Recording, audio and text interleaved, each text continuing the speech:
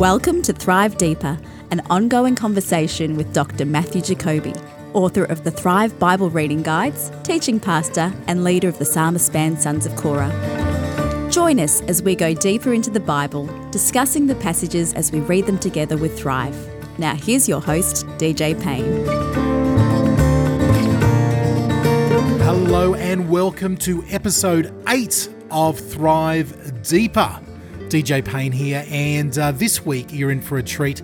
Matt Jacoby and myself dig into the second half of the book of Daniel. We're talking chapter 7 right through to chapter 12. Two major issues we get into: prayer and prophecy.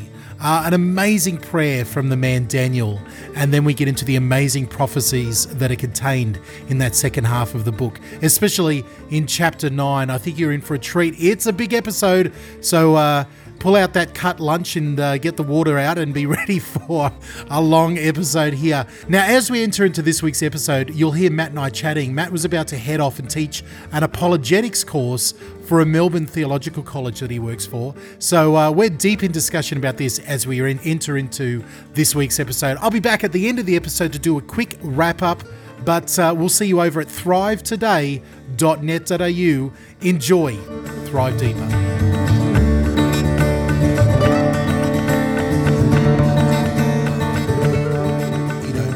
What do they have to do?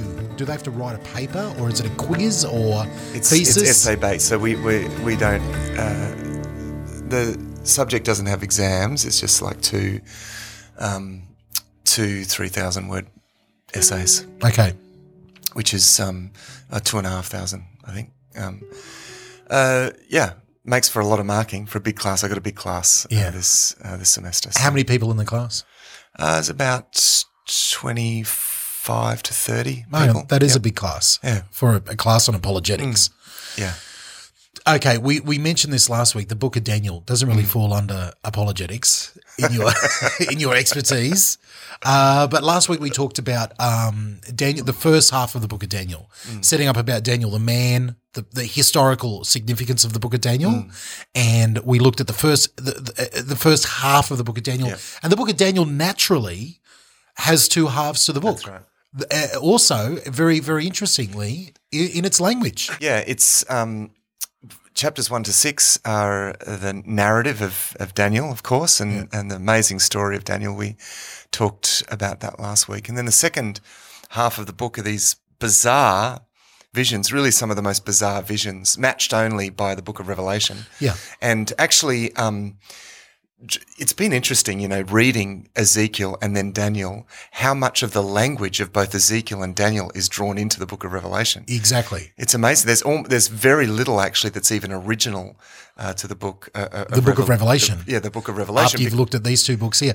Now, but I was actually talking about the language itself, the language that the book was written in. Yeah. The first half is in the Daniel 1 to 6 is written in Aramaic. And the second half is written in another language. Well, the book of Daniel as a whole is in Hebrew and Aramaic, and of course, and there are little bits of Greek in there, which is caused, or some Greek terms, which have caused that and other factors have caused some scholars to date the book of Daniel as late as the sort of mid 2nd century BC. Okay, so. As we'll see, one of the major events that's predicted in the second part of Daniel is Antiochus is the coming of Antiochus IV Epiphanes. Yes. Who it's a really significant time actually in that history of that intertestamental period, because he wanted to Hellenize the whole of his empire, and enforced sort of Greek religion, and outlawed Judaism. And it's a famous story from that's actually recorded in the books of Maccabees, which is included in the Catholic and Orthodox Bibles, but not in the Protestant Bibles. That's another another topic for another discussion. day. But this is an important period because the Jews fought back and won really amazing victories, one after another. Was seen as being really God's providence for those who stood up for their faith in the midst of this outlawing of the Jewish faith. And he, famously, Antiochus IV Epiphanes, he set up an altar, a pagan altar in the temple, sacrificed a pig in the temple, and this is known as the abomination that causes desolation. Yeah. And that's referred to in the book of Daniel. Now, some people think that the book of Daniel was written sort of around that time because it talks with such detail about that time, and one of the evidences for that, they say, is that there are elements of Greek terms in that. Look, certainly the book of Daniel, I believe the book of Daniel was written much earlier. Yes. In fact, around the time of Daniel.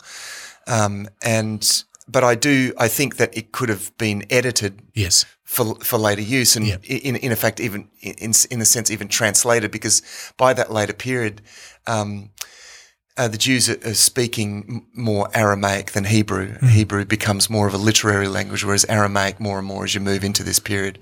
And then, of course, Greek become the official sort of language. The languages that they speak. So it possibly would make sense that there are sort of later editions, but that doesn't mean that it was necessarily authored in that late period. But it's also interesting that, the first half of the book being such a, the overarching story of Daniel's life being mostly in Aramaic, and then the next half of the book being about the Jewish people being mostly in Hebrew, in the, in the language there. I like those little facts there. All right, so we're getting into the second half of the book. All right, second half of the book.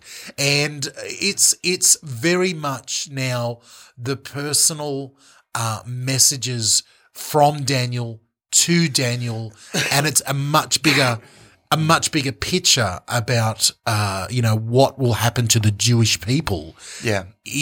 So we're now getting into the stage of prophecy and things like this in this book. And of course, the importance of that is that here is Daniel, an exile in Babylon. Yeah. And with his people who are wondering, here we are, we're captives. Not only do we not exist, I mean, they used to be a small nation state sandwiched in between big empires. Now they're not even that. Yeah. Now they're just captives in a foreign land. Yeah. And this is the people who carry this covenant that tells them that they're going to be great and be a blessing to all the ends of the earth. I mean, how is that going to happen? It's just you can imagine that they're wondering, well, what about this promises of being a great nation and of being a blessing to all of the world? I mean, where has that gone? Has God cast us off? Is God not going to fulfill the plans that he made and announced from the time of Abraham? Yeah. And all of the visions that are given to Daniel in the second half of this book are, in a sense, answering that question. They are, in one way or another, showing the sovereignty of God and the faithfulness of God. The sovereignty of God in that he is sovereign over all international events, which is always good to know. And moreover, that he is going to be faithful to his promises, that ultimately the thing that he promised to Abraham and the in a sense, the indomitable spread of the kingdom of God will be fulfilled on the earth. Awesome. That's really the big picture. Yeah. Is God's faithfulness. Yeah, that's right. God's sovereignty and faithfulness. First and foremost, like we read from Ezekiel, his plan about his promises, about his namesake and his plan. Yeah. And then secondly, his promises and his faithfulness to the Jewish people. That's right, yeah. So, and actually, it extends even beyond that time, because the grandeur of the visions extend right up to the end of even the present age, arguably. Mm-hmm. So, for example, we come to Daniel chapter 7, and we get this vision of these four beasts that come up out of the sea. You know, the sea is this symbol of like the nations. It's like sinful, chaotic. This chaotic world. It's like the watery chaos. And which is a Jewish theme throughout the that's throughout right. the Old It's a Testament. Jewish theme. So in the beginning, in fact, you had the Spirit of God hovering over the waters, and in ancient times, you know, the sea is like this this symbol of sort of chaos and death and lifelessness. You know, and so out of this chaotic world, out of the sea, come these four great beasts. Right. So we've got a winged lion. We've got a winged lion. We've got a bear. We've got a leopard, and a fourth beast that. Well, the leopard has 4 heads. Don't forget that. The leopard's got 4 heads. That's right. And then the fourth beast is a beast with 10 horns. Yeah. Whatever that's right. Yeah. So first of all, it's not so much a dream; it's a nightmare. Daniel's having a nightmare. That's right. Yeah. Well, yeah. It sounds pretty scary. I mean, the first one is quite recognisable. The winged lion, of course.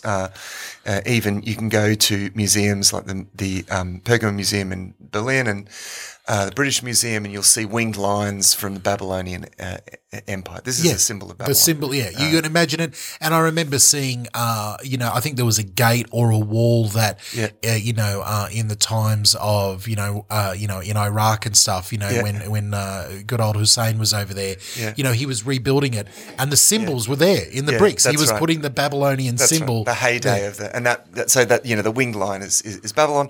The bear is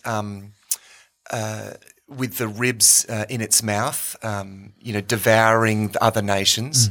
That is Medo-Persia, so the Persians and the Medes come together. It's raised up on one side, probably indicating that the Persian side is the stronger side. So that's Medo-Persia, and of course the Persian Empire is the one that was around after the exile. So when Ezra and Nehemiah, the Persian Empire conquered the Babylonian Empire, and Ezra and Nehemiah were subject to the Persian Empire. Then we have this vision of a leopard. A leopard that is a creature of speed and probably indicative. This is a symbol of the Greek Empire, and probably a symbol. It talks about a leopard with 4 wings of a four bird. Heads, sorry, 4 wings. Well, 4 wings and then 4 heads. And 4 heads. That's right. The speed and the indicates from it being a leopard and the 4 wings is probably pointing to the speed with which Alexander the Great conquered the known world. I mean, conquered all of ancient Persia. By the age of 33, he controlled more territory than any other person. Wow. So after he died, and he died young, at actually the age of 33, I think, Alexander the Great, he split his empire into 4 parts, which accounts for the 4 heads under 4 of his generals. Then the fourth beast. Now, I think the best way to there are slightly differing interpretations at this point. I think the best, without bothering about some of the other, without invalidating those other interpretations, but I think the most popular, certainly in evangelical circles, interpretation of the fourth beast is that this is Rome. And this has iron teeth. I mean, this is a fierce-looking creature. And, of course, in power, in terms of military power, nothing had really matched the Roman Empire in the ferocity of its military power. And then we have the 10 horns. This beast has 10 horns. And this one little horn that comes up that appears to be connected with the Antichrist of Revelation.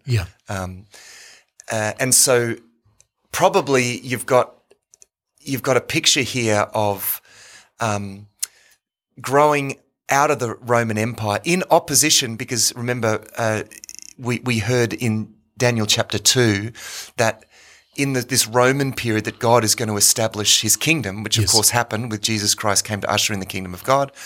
And So here we have these 10 horns growing from this Roman period.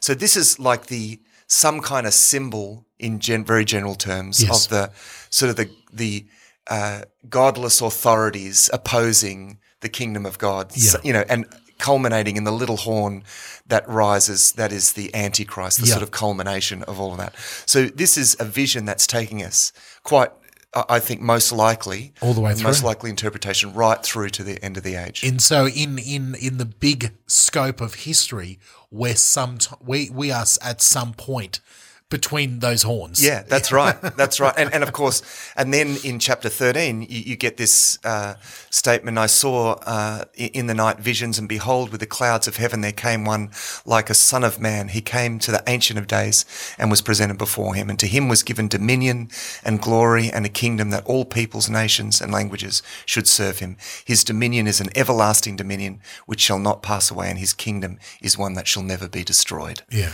This is the culmination of this great vision of history from Daniel's time to what is yet future. And there's two takeaways for that. I mean, the immediate takeaway for Daniel and the people, the Jewish people of the time, was, okay, God's in control. Absolutely. History is not, the future. The future is not. He knows what's going to happen. Yeah, that's right. It's got it laid out, and it's not a bed of roses. That's right. Yet. Yeah, that's right. So there's that for the immediate, the immediate interpretation for those who are receiving the message. But for us today, thousands of years later from Daniel, that message is still ringing true. We know that we serve a God who, is a God of history and the future and now. Yeah. It is a really great point. I remember my kids actually, after one night watching the news, there's nothing to scare your kids sometimes more than the news. And I remember them, my son sort of expressing a bit of sort of anxiety about what's going to happen. Is there going to be a war? And is there, this and, North Korea and Russia and Syria and it was a wonderful thing to be able to say, in all sincerity, if we devote ourselves to the purpose of God, then we're in a sure thing. That is a sure thing. In the midst of all that happens in the world, I was able to say to him, God has a purpose for his people, and that's, we're safe in that. Yes, it doesn't mean life's going to be easy. Yeah. But it does mean that it's assured. Yeah, that's it. There's no promise here that says, Daniel, don't worry, you're gonna sail through. Daniel gets thrown into the lion's den. We see Shadrach, Meshach go into the fire, but he's like, I will be with you. That's right. I will be with you. That's right. And essentially, what I shared, with my son in that instance is exactly what this is. The message of this is for the Jewish people at this time. Excellent. Yeah. The next chapter 8, is another vision, another dream. Yeah, that's another right. nightmare, maybe. This one about a ram. Well, this one's a little tamer. He sees a vision of a ram, which stands for most probably for the Persian Empire. That's generally agreed, and then the ram is defeated by, we have this figure of a male goat coming and trampling the ram, and the male goat stands for the Greek Empire, Alexander the Great again. So again, we're doing another sweep here. Yeah. So we've got Persia, we've got the male goat, which is Greece, but this is zooming in a little bit more. So whereas chapter 7 gives us sort of world history and big picture, this zooms into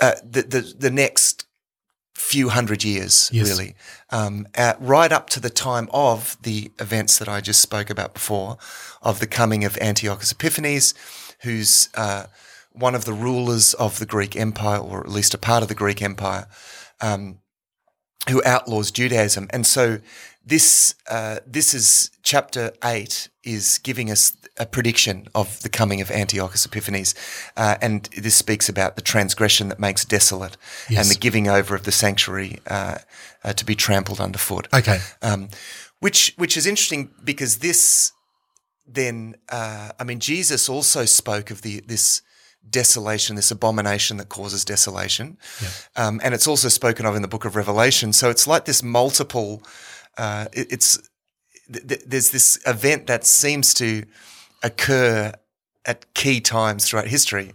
So, Yes. in Matthew chapter 24, Jesus is referring most probably to the destruction of Jerusalem by the Romans. But even there's a view to something even future as well. So chapter 8 is just zooming in to that period a little more. A little bit more detail there.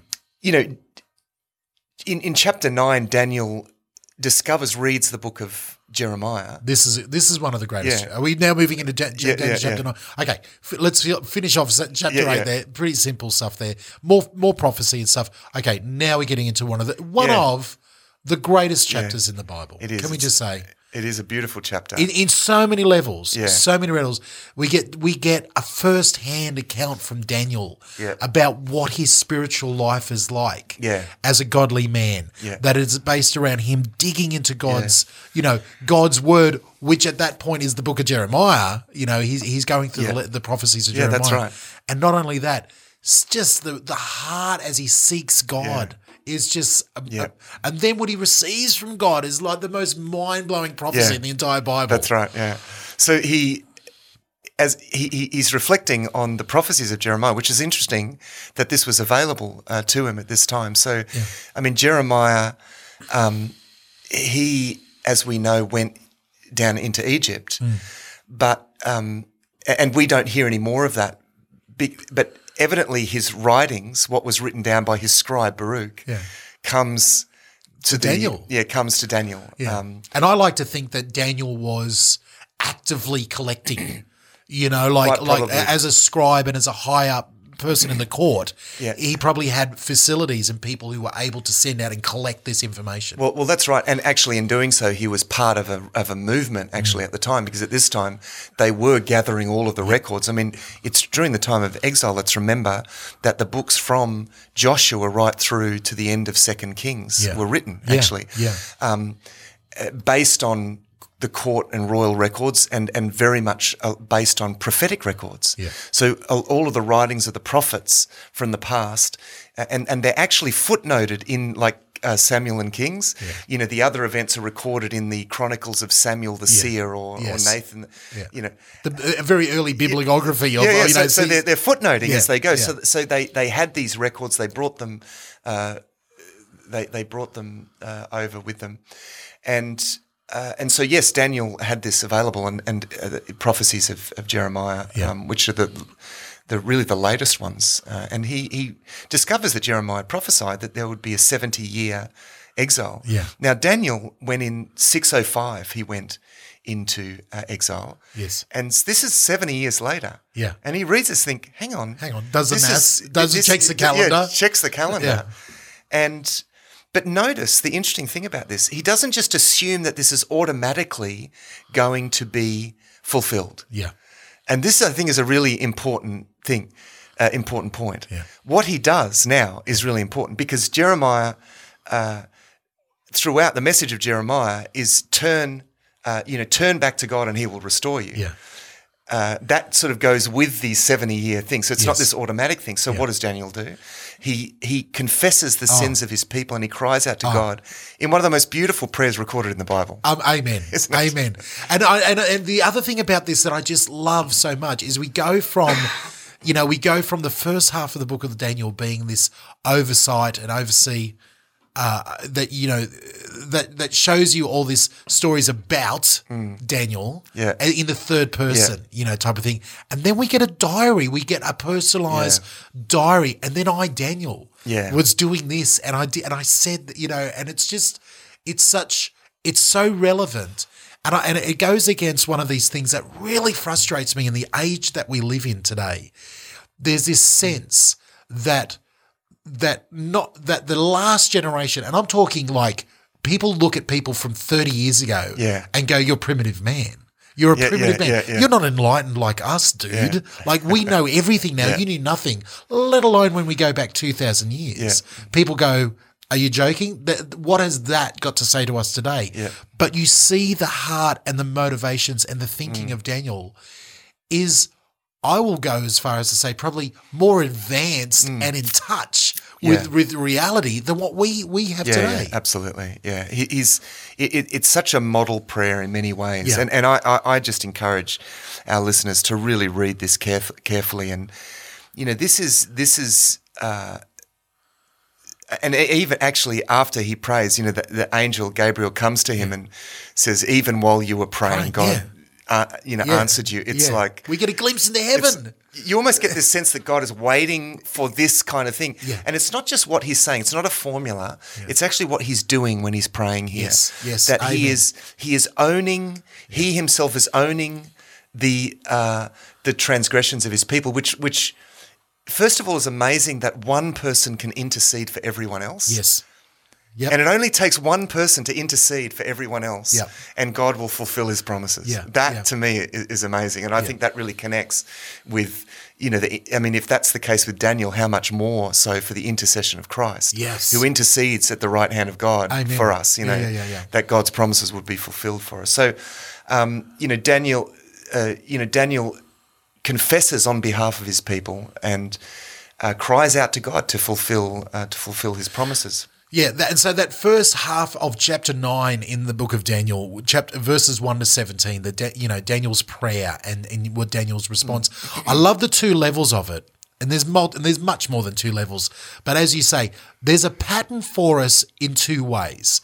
There's the pattern of what actually Daniel prays and his attitude that we should take on and go, man alive, I see his heart and how he prays and all that type of stuff. But then there's another pattern. There's a bigger pattern that we see how Daniel is reading the word and he is responding to the message of Jeremiah.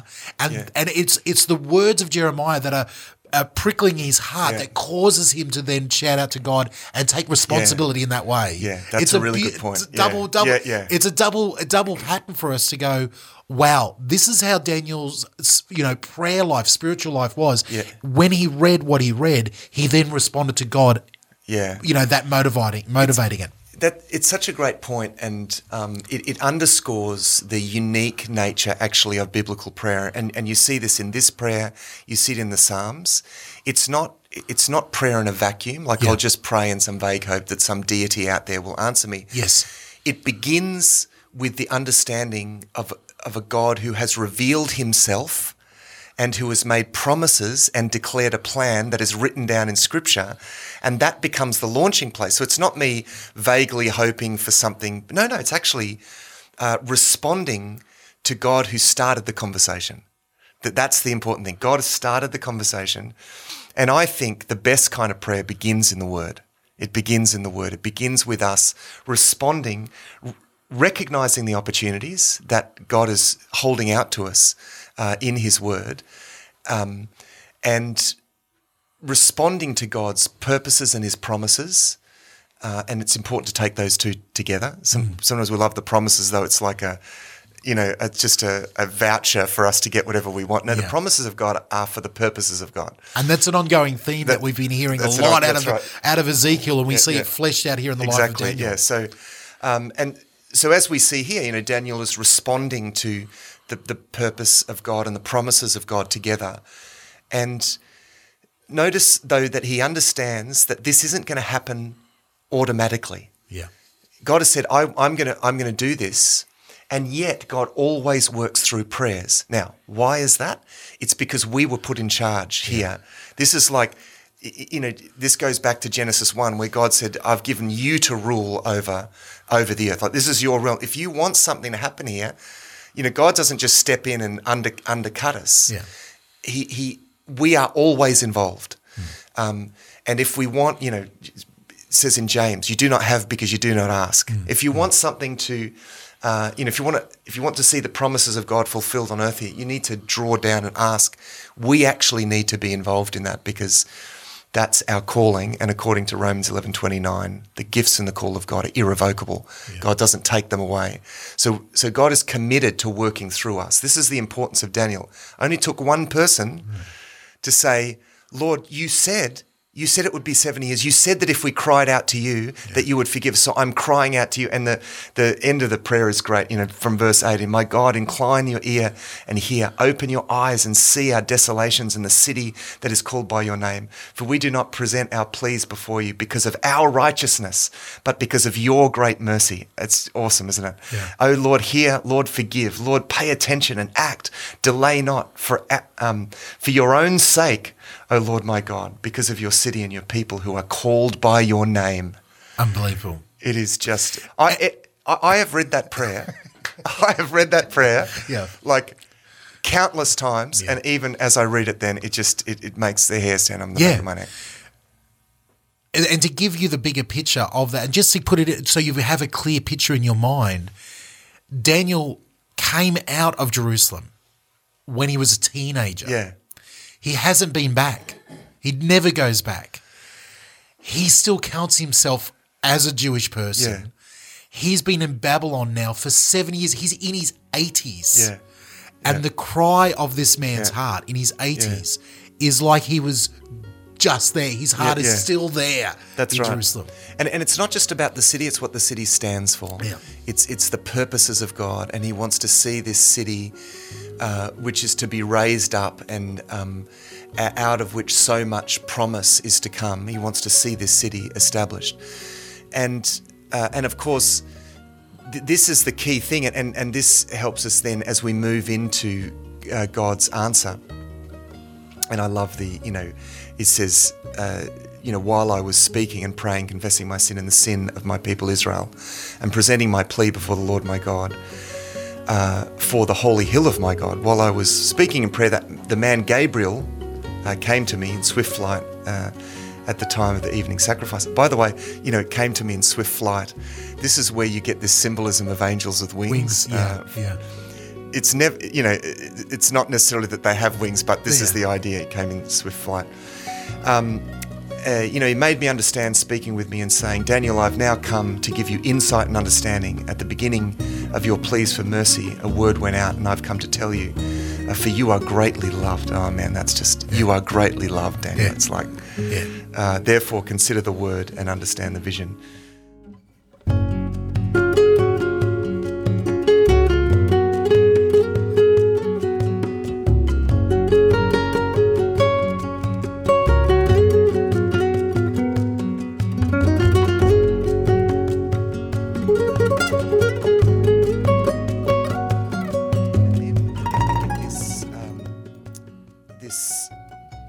Well-known and much laboured over section, the famous 70 weeks. The second half of chapter 9. That's right. The prophecy of chapter 9 in the book of Daniel is probably one of the most studied, fought over, argued about, chopped up in both a good and a bad way to try to understand what will happen in the future for the Jewish people and for us. And that of any passage. I've heard scholars and laymen alike sing its praises and say it's one of the reasons why they have come to Christ. And I've heard the opposite. The antagonist who will go, this is one of the reasons why we would never believe, because of this obscure middle gobbledygook that is in the books and we don't want to know about it. It's an amazing piece of literature that has divided people for so long. Yeah, and I think, as with my approach to things like this, the first thing I think is to just, before we get immersed in the detail, is just to step back and get the big, I suppose the big message of this. This is to answer, first of all, Daniel assured Daniel, yes, the city is going to be rebuilt and it gives it time. But it goes even beyond that. So it's not just about the city, it's about the ultimate forgiveness of God's people. And so it's referring to both the time frame of the rebuilding of the city and the time frame when ultimately the sins of God's people are going to be atoned for once and for all. Yes. So this is the 70 weeks. Now, of course, as we know, 7 is an important number. It's the number of completion and perfection. You get texts like Leviticus 26:18, referring to a case in which God's people persistently refuse to heed His word. Yep. It says, "If after all this you will not listen to me, I will punish you for your sins 7 times over." So here is this 70 weeks are decreed, as it says here, 70 weeks are decreed about your people and your holy sin. I'm reading, by the way, from the ESV. Yes. Remember I said in a former episode, whenever I want to get closer to the text, ESV. I do turn to the ESV, which is just a little bit more literal. 70 weeks are decreed about your people and your holy city, to finish the transgression and put an end to sin and to atone for iniquity, to bring in everlasting righteousness. Whoa, like that's... Yeah. That's a grand vision. Okay, to seal both vision and prophet, and to anoint a most holy place. Know therefore and understand that from the going out of the word to restore and build Jerusalem, to the coming of an anointed one, a prince, there shall be 7 weeks. Now, so it says 7 weeks. Then for 62 weeks. It shall be built again with squares and a moat, but in troubled time. And after the 62 weeks, an anointed one shall be cut off and shall have nothing. And the people of the prince who is to come shall destroy the city and the sanctuary. Its end shall come with a flood, and to the end there shall be war. Desolations are decreed, and so forth. So, it's like the angel is just shouting out almost newspaper headlines. There'll be this. That's a good way of seeing it. Like these bold points, and it's like bullet point information. It's like, okay, right. And then that's where the interpretation comes in there. Yeah. So in all, we get these 69 weeks. and then this. That's in this part. Yeah. There's the 70th week is another thing, but. Because it talks about 70 weeks, but it focuses on the 69 weeks now. And interestingly, that's broken up into 7 and then, 7 weeks of years and then 40 and then 62 weeks of years. Probably because the 7 weeks of years answers the first part, which is about the rebuilding of the temple. Yes. So that's when the temple is rebuilt. Yeah. And then the after the 62, that's when sin finally is to be atoned for. Yeah. Now, the question is, it says from the going out of the word to restore and rebuild Jerusalem. So, when is that? Now, we know when that is. There's two. There's options here. Okay. Yeah, there's about 3 options actually here. I was going to say 2. There's now 3 options. All right. Well, yeah, because first of all, there's the Cyrus decree, which is in 539. Yes, and we read about that in. So that's it. That's at the beginning of Ezra. Yes, that we read about that. So, that is the decree to send the people home but actually, that's about rebuilding the temple. Yes. Implicitly, you would say to rebuild the city. Yeah. It's really Nehemiah who is the temple builder, really, and we see that clear proclamation. Yeah, given. So that's like about 445. Yeah. Now, there are a couple of ways of approaching this. I'm gonna point to a fork in the road here. One way is to say, as with many places in Scripture, the numbers here are symbolic. Okay. That they refer to, because we're dealing in 7s here, and there's been a lot written about the symbolism of the numbers. Yeah. Because there are some difficulties in really pinning down any one option. Yeah. Every option has its difficulties. Yes. On the other hand, there are those who would say no, we should take this literally. Some writers would claim that the 69 sevens here predict the exact time of the crucifixion. Yeah. And I growing up, and this is a common shorthand about the way we both grew up differently. Yeah. Me growing up in a Baptist tradition, in a very fundamentalist Baptist tradition, I grew up with these charts literally on the wall, with the 69 weeks and the 70th week and everything on the wall laid out with dates, times, points, everything there, neatly chopped up, placed in perfectly. Well, in this case, it is actually quite remarkable. It is actually quite remarkable. As I say, it's not without its difficulties. And one of the difficulties is, where do we start the dating from? Yeah, where do you start the dating, and how do you interpret weeks? And then do you take a Jewish calendar, or do you take the actual universal calendar of what a year is and all those type of measurements? There's some you've got to do your homework on it, and there's arguments for either side here. Yeah. So those, for example, like, say, Chuck Missler, who's quite a well-known voice in this, for him, the calculations reckon from the decree of Artaxerxes I, which is recorded in Nehemiah 2:1. Yeah. That was in 445 BC. Now, using 360 days to the year, which is the Jewish calendar. Yeah, that's right. So using 360 days to the year and adding extra days for leap years. Yes. So it's like breaking it down to days. Yeah, mathematically, working it right out. It's really doing the maths. Then actually you get to around, I think it's around 30 or 33 AD. Yeah. You get right there. You get right to this, I think it's to 30. Which is quite remarkable, really. And I've heard Chuck Missler say you can even get to the day. Yeah. Yeah, he's got, if you gave him enough time, I'm sure he could get to the hour, and the week, the day of the week, kind of thing.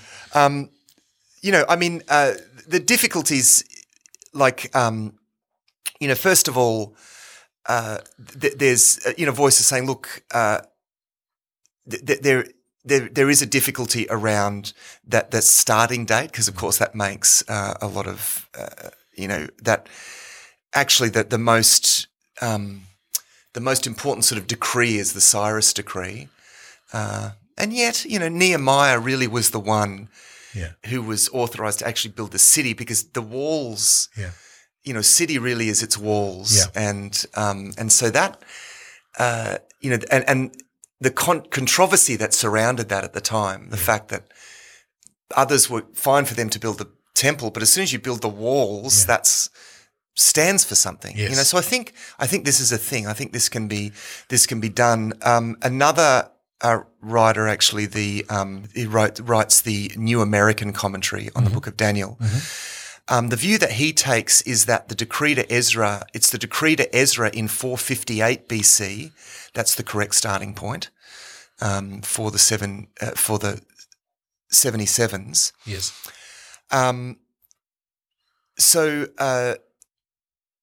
And that's the decree of Artaxerxes I to Ezra.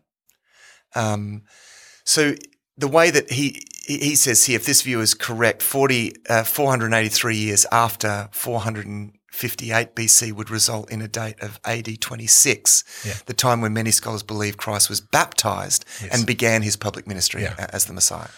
So there are a couple of options here, and they're actually both equally remarkable. Yeah. And, part of me thinks that one day when we get to heaven and we go, which one is correct? God will wink at us and go, they're both, check it out, it both works out and both, caps it all together. But look, let's not get, this is the problem now. We can get really bogged down. That's right. In this. The overwhelming point here that I think some of the points that we need to make is this is an answer to Daniel's prayer. Daniel's prayer was specific to God. What about your people? What about my people? That's right. What is your plan for my people? That's right. And God's answer is how he is going to deal with the Jews. Yeah, that's right. Yeah. During Daniel's time. Yeah. And the future. Yeah, that's right. The Messiah is talked about in there. There's a lot of mystery after that. Yeah. There's a lot of mystery in that.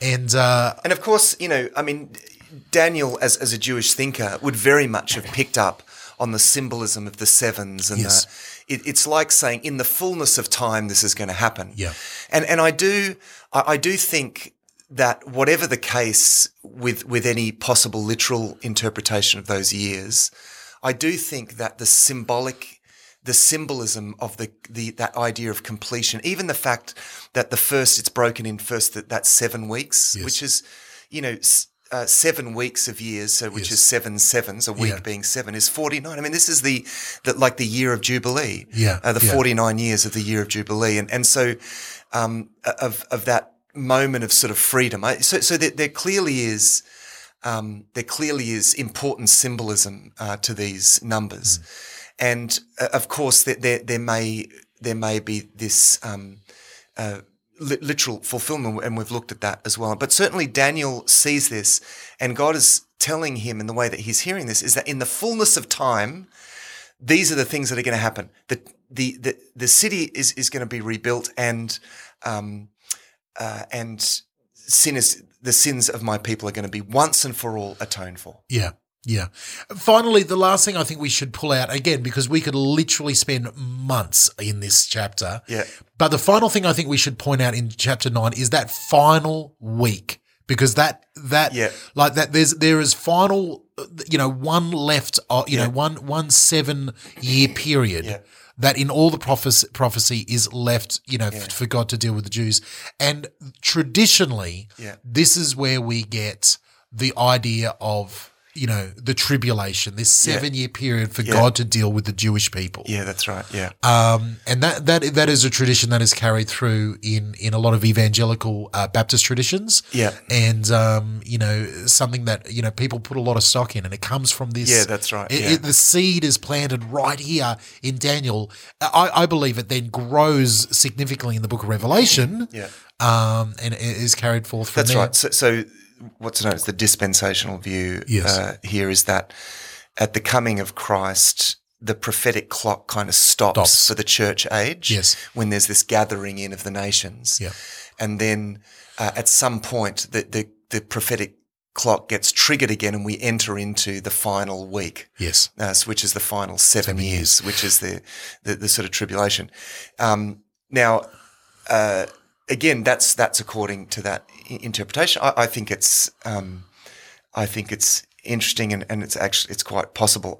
When we get to this part, I'm one to say, I think that has a lot of credibility. Yes. But there are other interpretations of this, and I just I find myself baffled. Look, it is baffling. The reason why I brought back that point, Matt, that remember the context of Daniel's prayer to God. Tell me about how you're going to deal with my people, how you're going to deal with your people, the Jewish people. Is that I feel that sometimes us as the church, as the non-Jewish people, as the people in this gap, in this mystery church age, we get so tied up in trying to work out how God will deal with the Jewish people. It's sort of like, we don't have to worry about that. Just be thankful that He's dealing with us now, and know that He's not finished with the Jewish people. They're not written off. Yeah. One day He will say, okay, I'm bringing you back as my focus. I have not forgotten all the promises that I've given to the Jewish people. I will deal with you then. That's right, because it was an everlasting covenant. And certainly Paul speaks into that. And I think when it comes to the interpretation of prophecy, my caution isn't based on ignorance. It's not based on ignorance. I mean, I've read through the different approaches to this, and how how we could read the 70th week of Daniel, and how we understand this age and what's going to happen, the order of events and what's going to happen. Now, my caution relates to the fact that this is always expressed in quite cryptic terms. Yes. Because the Bible it's never interested in giving us a detailed mapping of the future. Yeah. We're told in a way that tells us what we need to know without telling what we don't need to know. Yeah. So I don't think we should really be mapping the future. And one of the reasons I think we need to be careful about this is that the Jewish at the time of Christ, the Jews had a very set expectation of the way that they thought the coming of the Messiah would look. Yes. And they missed it. No one studied the scriptures harder than them, and they got it wrong. Yeah. And they weren't open to it changing. Yeah. So I feel that we need to study the scriptures, certainly have our view, and you can lean towards this view and that view, but hold it a little open-handedly. Like, certainly have your convictions. Yes. But let's hold those open handedly and recognize the room for mystery in this, because it may well turn out differently to what we don't want to predicted. we don't want to be like the Jews of Jesus' time and miss it because we know it too well. That's right. Yeah. We know we have our convictions. And the other thing is that I always this came up to me a lot when if I go back to when I was 19 years old and I did my a year or two of Bible college at the Bible college that I went to. And there was very much, that's very much where we were taught the charts and the dispensational views and everything like that. I kept on saying, I was that annoying kid in class that would say, why? Yeah. Why does this matter? Yeah. What is this to me now? Yeah. Type of thing. That's a good question. Yeah, I was, actually, and a lot of people were like, well, you learn it to get an A in class, you learn the right way. And I was like, no, God wasn't, I didn't believe back then that God wanted me to know dates on a calendar. Yeah. He wanted me to have a relationship with him. Yeah, that's and right. how was this driving that forward? Yeah, that's right. And I think the question, not just for the rest of chapter 9, but also we'll speed through the last, 10, 11, 12, the rest of the book of Daniel. The question there that we should be asking ourselves when we read and meditate on these verses is, what is God saying to me now that's going to change my life today? Yeah, that's right. Yeah. And that's where always that big picture is really important. And one aspect, I think, of the big picture that comes out in chapter 10 is this idea that behind all human and political events, there is this spiritual thing happening. First of all, there is what God is doing that is sovereign over and against everything that's happening in the world. Yeah. But also there are these spiritual forces of evil behind that. And this you get from what the angel says to Daniel in chapter 10. In chapter 10, when he says, it says, "O man, great love, fear not, peace be with you, be strong of good courage." And he spoke to me, and I was strengthened. "Let my Lord speak, for you have strengthened me." Then he said, "Do you know why I've come to you? But now I will return to fight against the prince of Persia. And I will go out, behold, the prince of Greece will come, but I will..."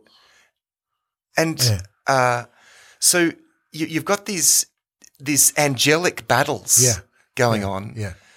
And our listeners can read that for themselves. We won't go into detail now. Suffice it to say that there are these spiritual battles going on behind worldly events. Yeah. That ultimately God is saying, I'm going to win that battle, and that battle wins every battle. Yeah. That, getting to what you were saying, that's the big picture, the thing that God wanted to understand. It's not just about, as Paul says, our battle isn't just against flesh and blood, but against principalities and powers in the heavenly realms. And God wins in the end. Yeah. We see the same thing in the book of Revelation. We see this spiritual battle going on that is sort of behind all earthly things. But we see that God is not an equal rival in that battle. He is completely sovereign. He even works through the evil that is done paradoxically and brings all things to the fulfillment of his purpose. And that again, comes out in chapter 10. Yeah. So, and then the final, two chapters, 11 and 12, it sort of fleshes out that message that he gets again, another answer to his prayers there. He gets, the answer to the vision, he gets the messages there. And then we finish off with chapter 12 of, everything being wrapped up. And there's one verse that struck me again in chapter 12 as he's been asked to sort of seal up the prophecy and wrap, everything's going to be wrapped up. And then we get this, very cryptic phrase of, in the future, there'll be almost like, there'll be an information age in the future. Yeah. People will want knowledge. Yeah. Information and knowledge will reign supreme in the future. That's for when this will be applicable again. Yeah. And you can't help but think that in the day that we live today, I mean, this is, probably the classic Baptist in me coming out going, I want to read this prophecy and apply it to today, is we live in such an information, knowledge-rich age where information is power, knowledge is power, where you feel like maybe these prophecies that Daniel had are applicable for us today. Absolutely, Not so much in the dates in the calendar, but the message of Daniel, what God was doing in his life and who's in control is what we need to be remembering. Then as we go into chapter 11, chapter 11 is one of the reasons why a lot of scholars date this later, because it gives such a detailed account of the events leading up to the time of Antiochus Epiphanes and his attack on Jerusalem. It just goes into it's like a detailed history written beforehand. Now, of course, I don't discount that was completely possible. Yeah. One of the tricky things about this is that it jumps from Antiochus Epiphanes, and then it sort of takes a leap into the future as well, and predicts almost in the same breath the end of the age, the final tribulations and the end of the age. And of course, this is typical of biblical prophecy to leap off an event that is a kind of an archetypal event. Yes.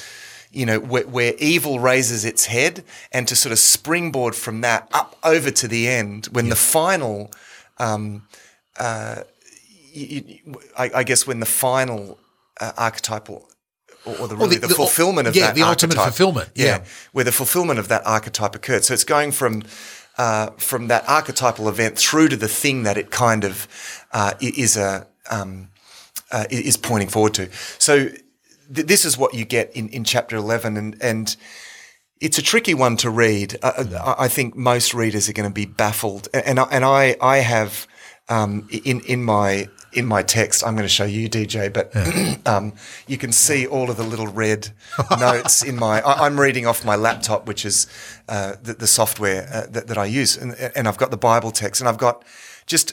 After almost every 3 or 4 words, I've got a little note icon because it's that complicated. Yeah. And but basically, generally, what it's doing is talking about the events leading up to Antiochus Epiphanes, where there was this attack on Judaism and this abomination that caused desolation. The Jews fought back against that and remarkably won. They thought then, this is the kingdom of God. We've ushered in the kingdom of God. That's it. Now, what it did usher in actually was 100-year period of independence of Judea as an independent state. Remarkably, again, sandwiched in between these great empires, they managed to achieve 100 years of independence from the time of the Maccabees. So from the time of about 163. 163 BC is when the temple was rededicated. And, of course, that is celebrated still to this day by the Jewish people in the Feast of Hanukkah. Yes. Your phone's talking to you there. Yeah. Somehow we activated Siri there. Apologies for that. Maybe Siri can answer some of our questions, actually. Maybe she thought, these guys are doing a really botched job of this. I'm just going to jump in here. Apple now wants to give an interpretation to the book of Daniel. So you get this remarkable period when they fight against Antiochus. They think the ushering in of this 100-year period,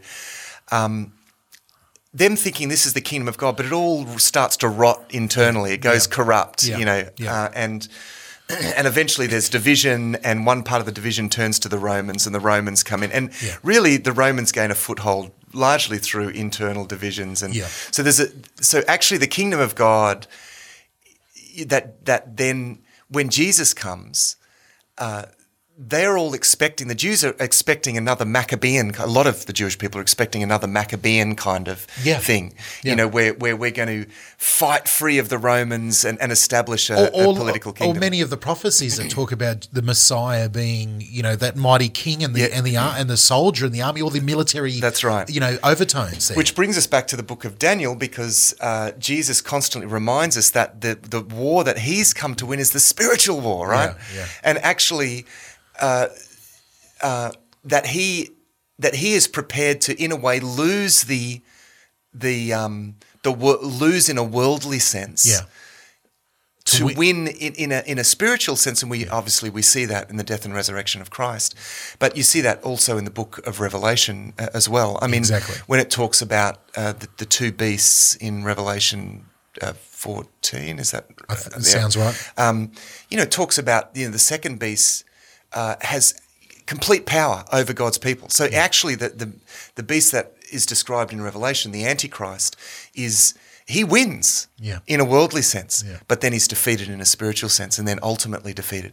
And Jesus is reminding his people really of the message of Daniel, that there is a spiritual battle at stake here, so that's where then you get this jump from these events around the time of Antiochus Epiphanes that look like the coming of the kingdom, but aren't really. It's really a kind of archetypal event that then the writer sort of springboards off to speak about the end of the age. That's probably the best broad terms to explain that. Now, throughout talking through the book of Daniel, I mean, I'm sitting here with my laptop in front of me, looking at my text with notes all through it, and I'm resisting getting into the detail. You literally could go through this book for months. We could do this. We could do verse by verse. Yes, almost word by word. One verse we could last for weeks on one verse. Which has made it hard. But what I've tried to focus on here is this big picture that comes out of this. I think you can't go wrong if you read the book of Daniel in the light of the big picture message that comes through, and we've stated that all the way through about God's sovereignty and the fulfillment that his kingdom is going to endure and succeed in the end. That's the thing that Daniel needs to hear. That's the thing that his people need to hear at this time. It's what we always all need to hear. That's the message. As you read through all of the details, my suggestion to our listeners is don't get too perplexed. Just try to get the big message. But, if it interests you, go back, get some good commentaries. And I would recommend, the New International Commentary of the Old Testament, the Tyndale commentaries, New American commentaries, three of the most popular evangelical commentaries. And we'll put a link to those type of things in the show notes of this episode. Yeah. I'll grab some information that we can put into the show notes if you want to have further study. But I think it's important to, as we run out of time, Matt, as we're closing off this long episode on the second half of the book of Daniel, just to restate again what reading through this part of Daniel has done for you in your life. What's God's been using it in your life right now through? In so many ways, first of all, in the first part of the book, it's who Daniel is, that he embodies this light to the nations. That's what he is, and I found that so impacting. Then in the second part, these great visions that he has of these grand promises of God, but then most importantly, the way that he actually draws down on that. It's there to be taken hold of by faith. But that's what we need to do. It's like that movement that he makes of confessing his sins and the sins of his people, because it's never just about me, it's always about us. I'm part of something. We need to understand we're always part of something bigger. And when we step into the purpose of God, we step into that bigger thing. And it has inspired me to pray into that big thing that God is doing, because the answer for the things that I most long for personally are in what God wants to do for all of us together. That I think is that comes through.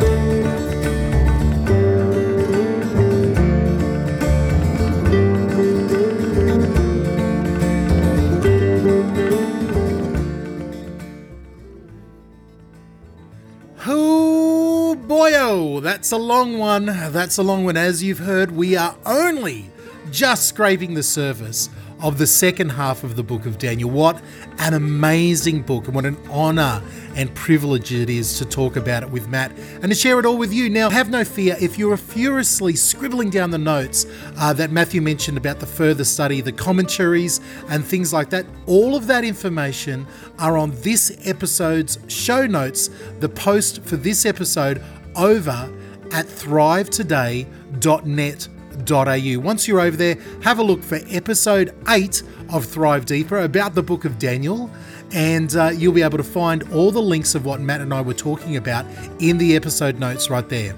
All right, well, I don't want to take up too much of your time now, so let's get out of here. We'll see you next week on Thrive Deeper.